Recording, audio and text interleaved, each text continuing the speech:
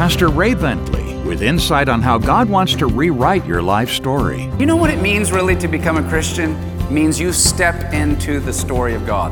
You live the eternal story of being one of God's own.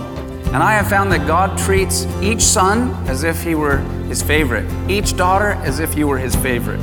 His grace and his mercy are amazing and unbelievable. Spreading the news, all of his people coming down before the King.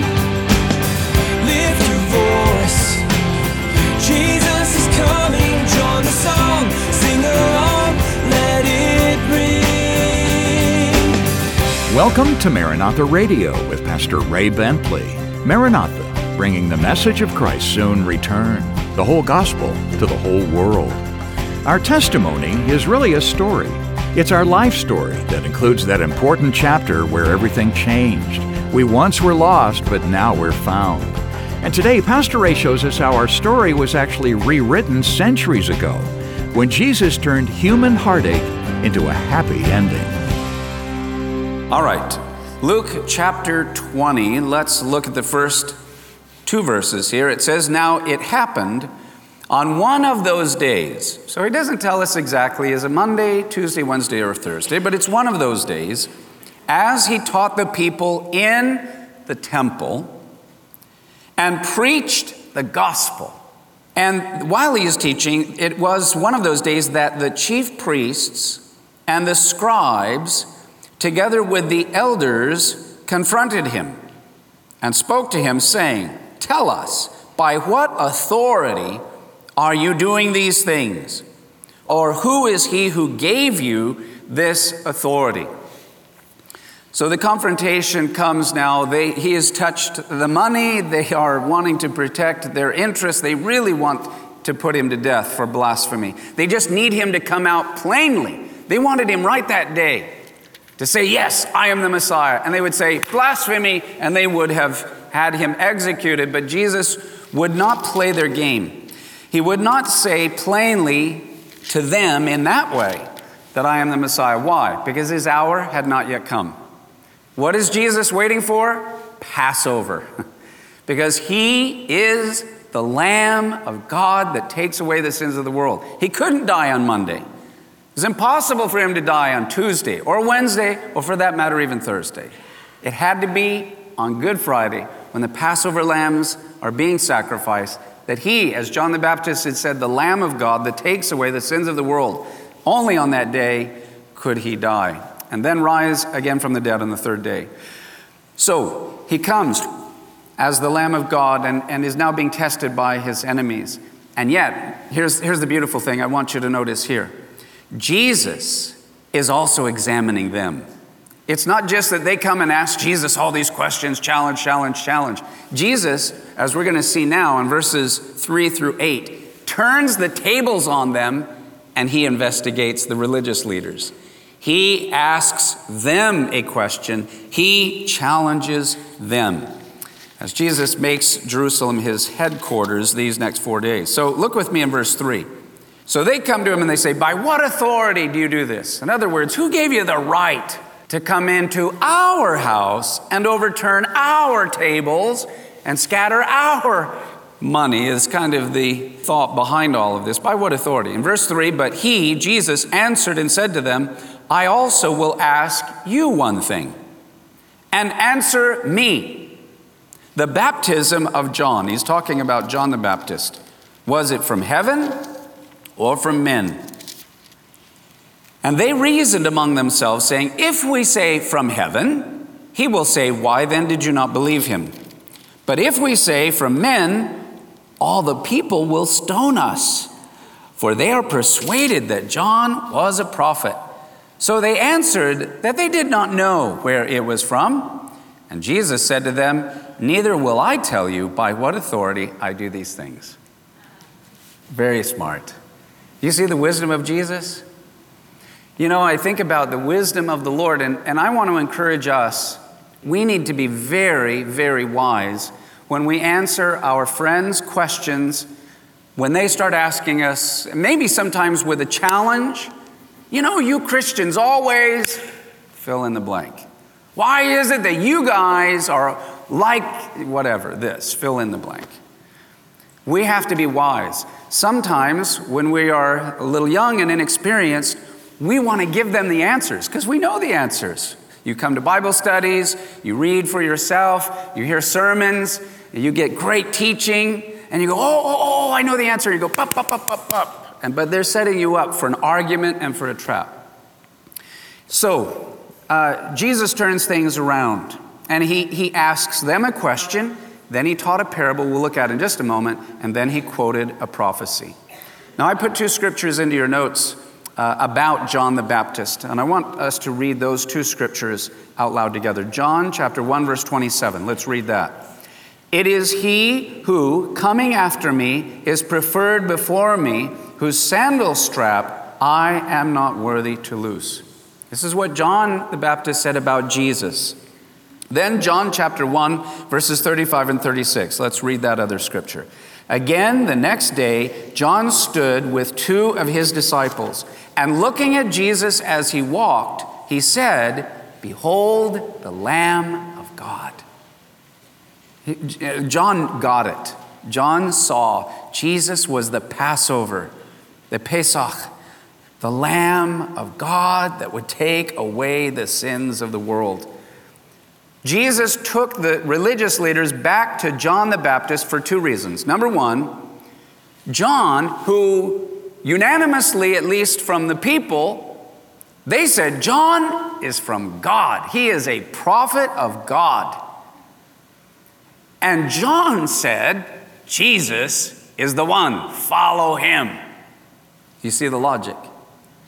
If the people say John and his authority and his ministry, his lifestyle was a prophet from God, and then John the prophet says Jesus is the Messiah, then now Jesus is saying, well, then why didn't you believe him? The people say John was from God. Will you now say that John was from God in the presence of the people who are all listening? And if you would agree with them, even out of fear, then I will say to you, why didn't you believe him? Because he said that I was, in fact, the Messiah. Now, the second reason that Jesus pointed to John is there is a spiritual principle that if we disobey a truth we've already known, God will not reveal a new truth to us. Here's what Jesus exposed. Because the religious leaders, the chief priests and the scribes and the elders were many of them at that time, 2,000 years ago, though they were outwardly religious, they were inwardly not very spiritual. They had a skewed view of what it meant to be a Jew for God. The people were more innocent. In fact, the people were more the ones that were saying, Hosanna, praise the name of the Lord, and blessed is he who comes. And they were willing. And many of them believed upon him. It was just the leaders. And in their hearts, though they wouldn't say anything publicly, when they got into their little rooms and among the Sanhedrin, they said, we don't like John. He didn't come to Jerusalem. He didn't respect our authority. We didn't lay hands on him. He just went on his own. Well, that's because God didn't want John to go to them. They were corrupt. Some of them had bought their office there within Jerusalem with money. Some of them had just gotten in because they were part of a family and compromised with Rome. So basically, they had rejected who obviously the people said, yes, John is a prophet from God. And Jesus' point is, if you rejected him, why would you then now, accept me? How can you have the revelation of who the Messiah is if you won't listen to the prophet who came before and the people acknowledge was actually of God and pointed to me? So if you're not going to submit to the prophet, you're not going to submit to the Messiah. Now, as Jesus turns it around and waits for their answer, even though they didn't believe necessarily that John was from God, they could not say anything publicly, and so they played dumb before the people. Well, we don't know. We don't know. We don't want to say. Jesus goes, well then, if you're not going to answer my question, I'm not going to answer your question. And he got out of it, and he escaped. He passed, again, a great test. And the fact of the matter is that no matter what answer they gave, they were going to be in trouble. So Jesus exposes them. Now, I want to close with this parable, beginning in verse 9. And in this parable, Jesus exposes them, and he exposes religion, I think, in many ways. And I want to say to you tonight, we are not about religion. We're about a relationship with Jesus. God wants a relationship with you. May I say to you that religion can be a very bad thing? Sometimes religion can be even an evil thing. There are many bad things that have been done by religion. In fact, some of the scariest people on earth are religious people who have, ironically, in the name of God, let alone in the name of Jesus, who have done violent things that are totally against the kingdom of heaven. We are not about religion, nor was John the Baptist, nor were the prophets, nor is Jesus. It has always been, it started with one man, Abraham, who walked with God in an adventure and a relationship. And that's what it is for each one of us. Pastor Ray Bentley will have more of today's study in just a moment. At Maranatha Radio, we've received so many cards, emails, and social media messages expressing appreciation for Pastor Ray's teaching. I thank God for Pastor Ray and his family and the ministry of Maranatha. A big thank you to the Bentley family for sharing Pastor Ray with us for these many years. Although we're sad that he's gone, we know we'll see him again, and we pray for the Bentley family that they would be comforted by the unfathomable peace that can come only through our Lord and Savior, Jesus Christ. It's so encouraging to hear how Pastor Ray's teachings have touched so many lives through the years. If you have a message to share, you can email us, ray@raybentley.com, or post a comment online at raybentley.com.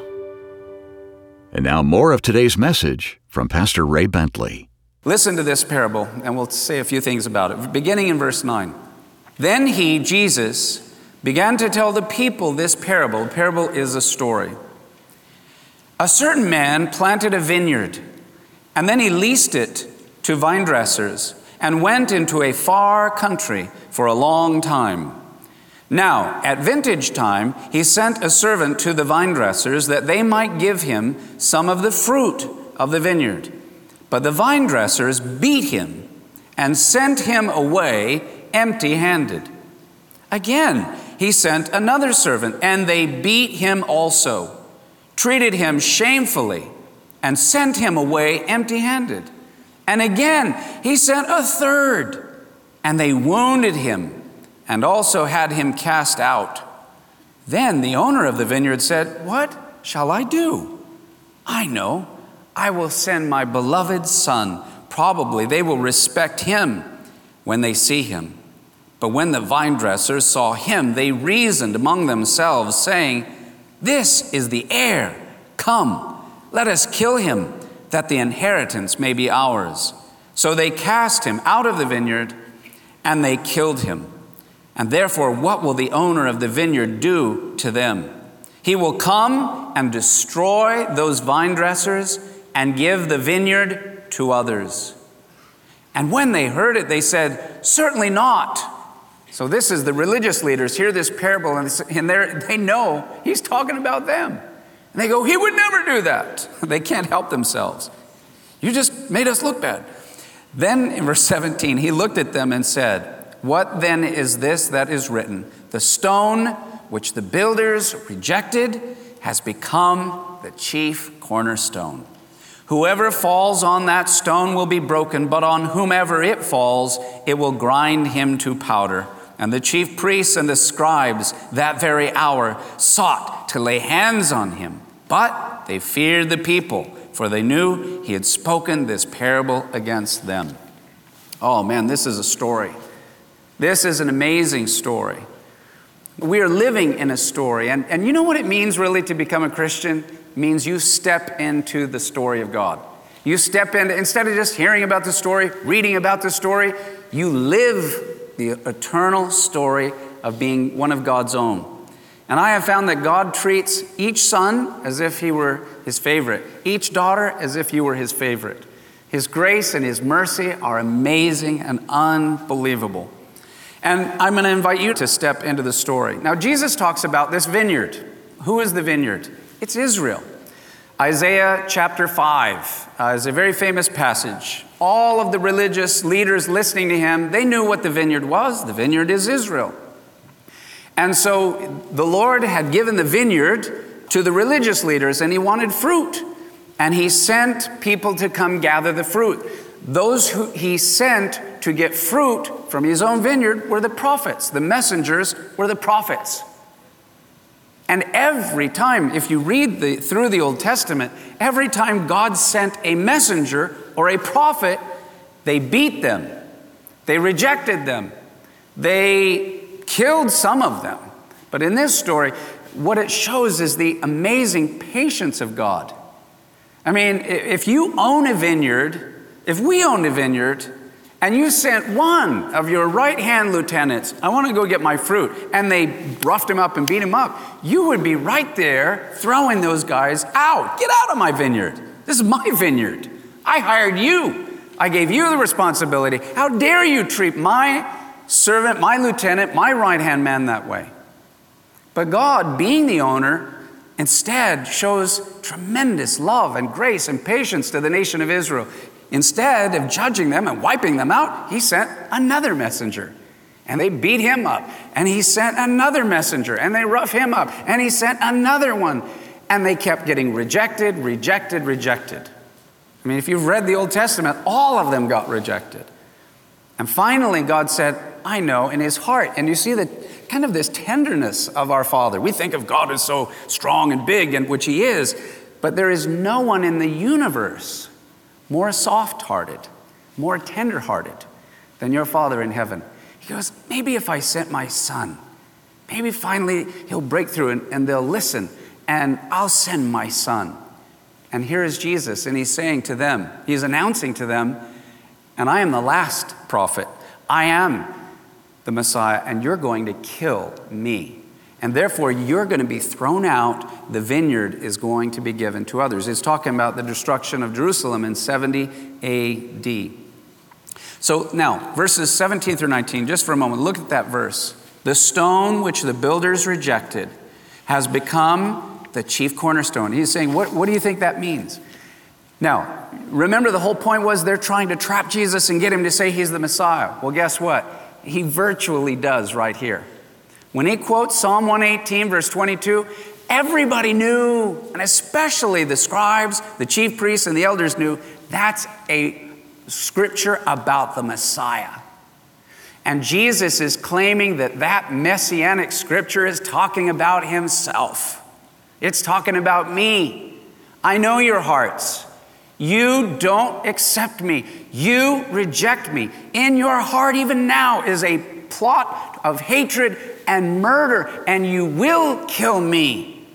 And you will and are rejecting me. And know this, it was already prophesied about me, the Messiah, that being rejected, you would have rejected the chief cornerstone. The very foundation, not only of Israel, but of all the nations of the earth and heaven and earth, and the entire kingdom of God, world without end, rests upon me. Though he didn't say it in words, by pointing this scripture and applying it to himself, Jesus was clearly claiming to be the Messiah. And the builders here are the religious leaders. They were the ones to be building the kingdom of God, and they reject the cornerstone. The Old Testament often, or the Old Covenant, talks about the stone as a picture of God or a symbol of even the Messiah. I've given you some of the scriptures that are there.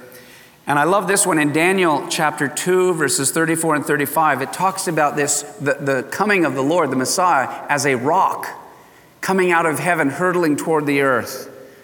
And it's pictured as a smiting stone, and it wipes out, crushes anything that rejects the Messiah, the Son. So here's the final point. Jesus is saying, you reject me, and you think you're going to crush me and wipe me out on the cross by killing me. He says, but no, here's what's really going to happen.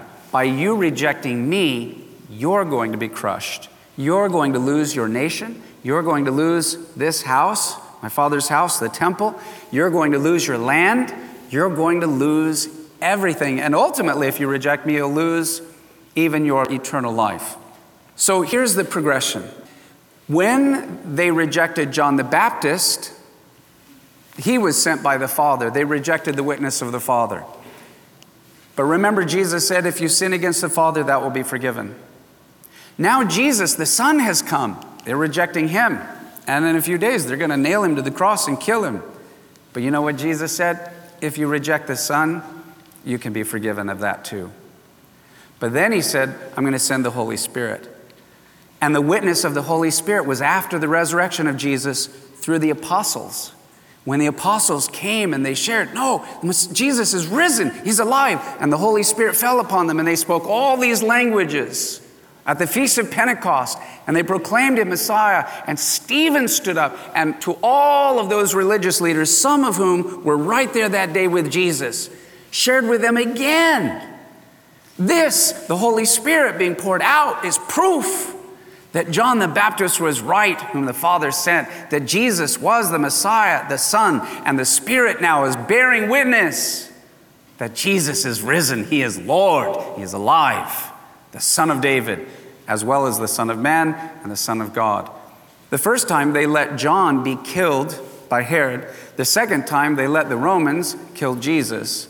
But the last time they picked up stones themselves and stoned Stephen, who was filled with the Holy Spirit.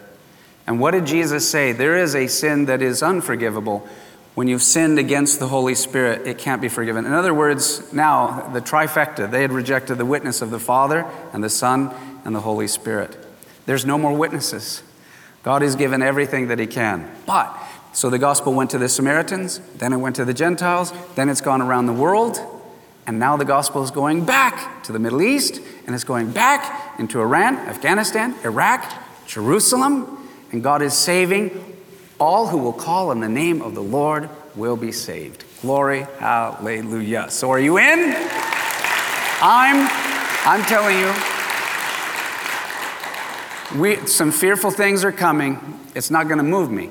Awesome things, terrible things are going to happen. Not going to be shaken. I tell you this, I am clinging with everything I've got to Jesus all the way for the rest of my life until the very bitter end.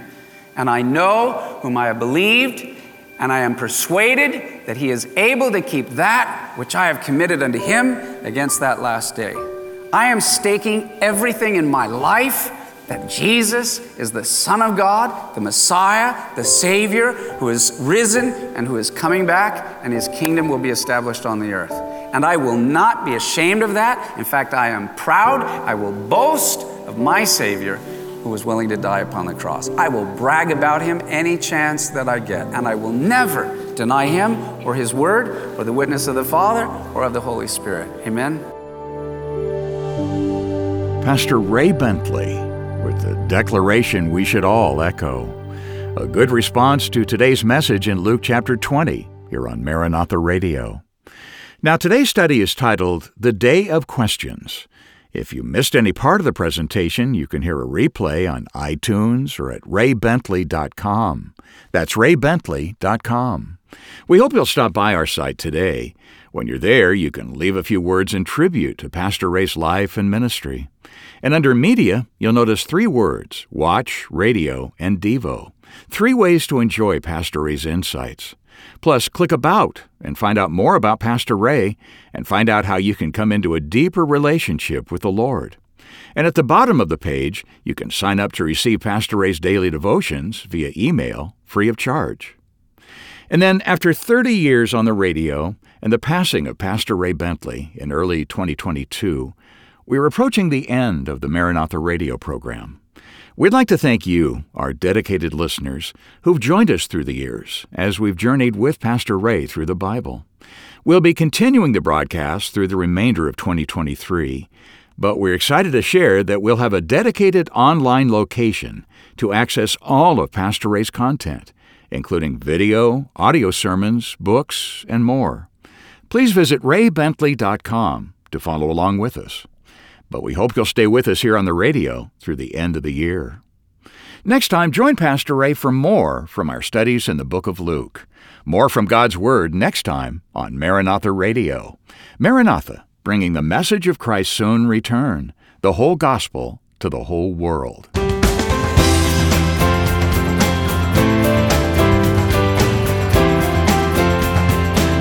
Maranatha Radio with Pastor Ray Bentley is an outreach of Maranatha Chapel, 10752 Coastwood Road, San Diego, California, 92127.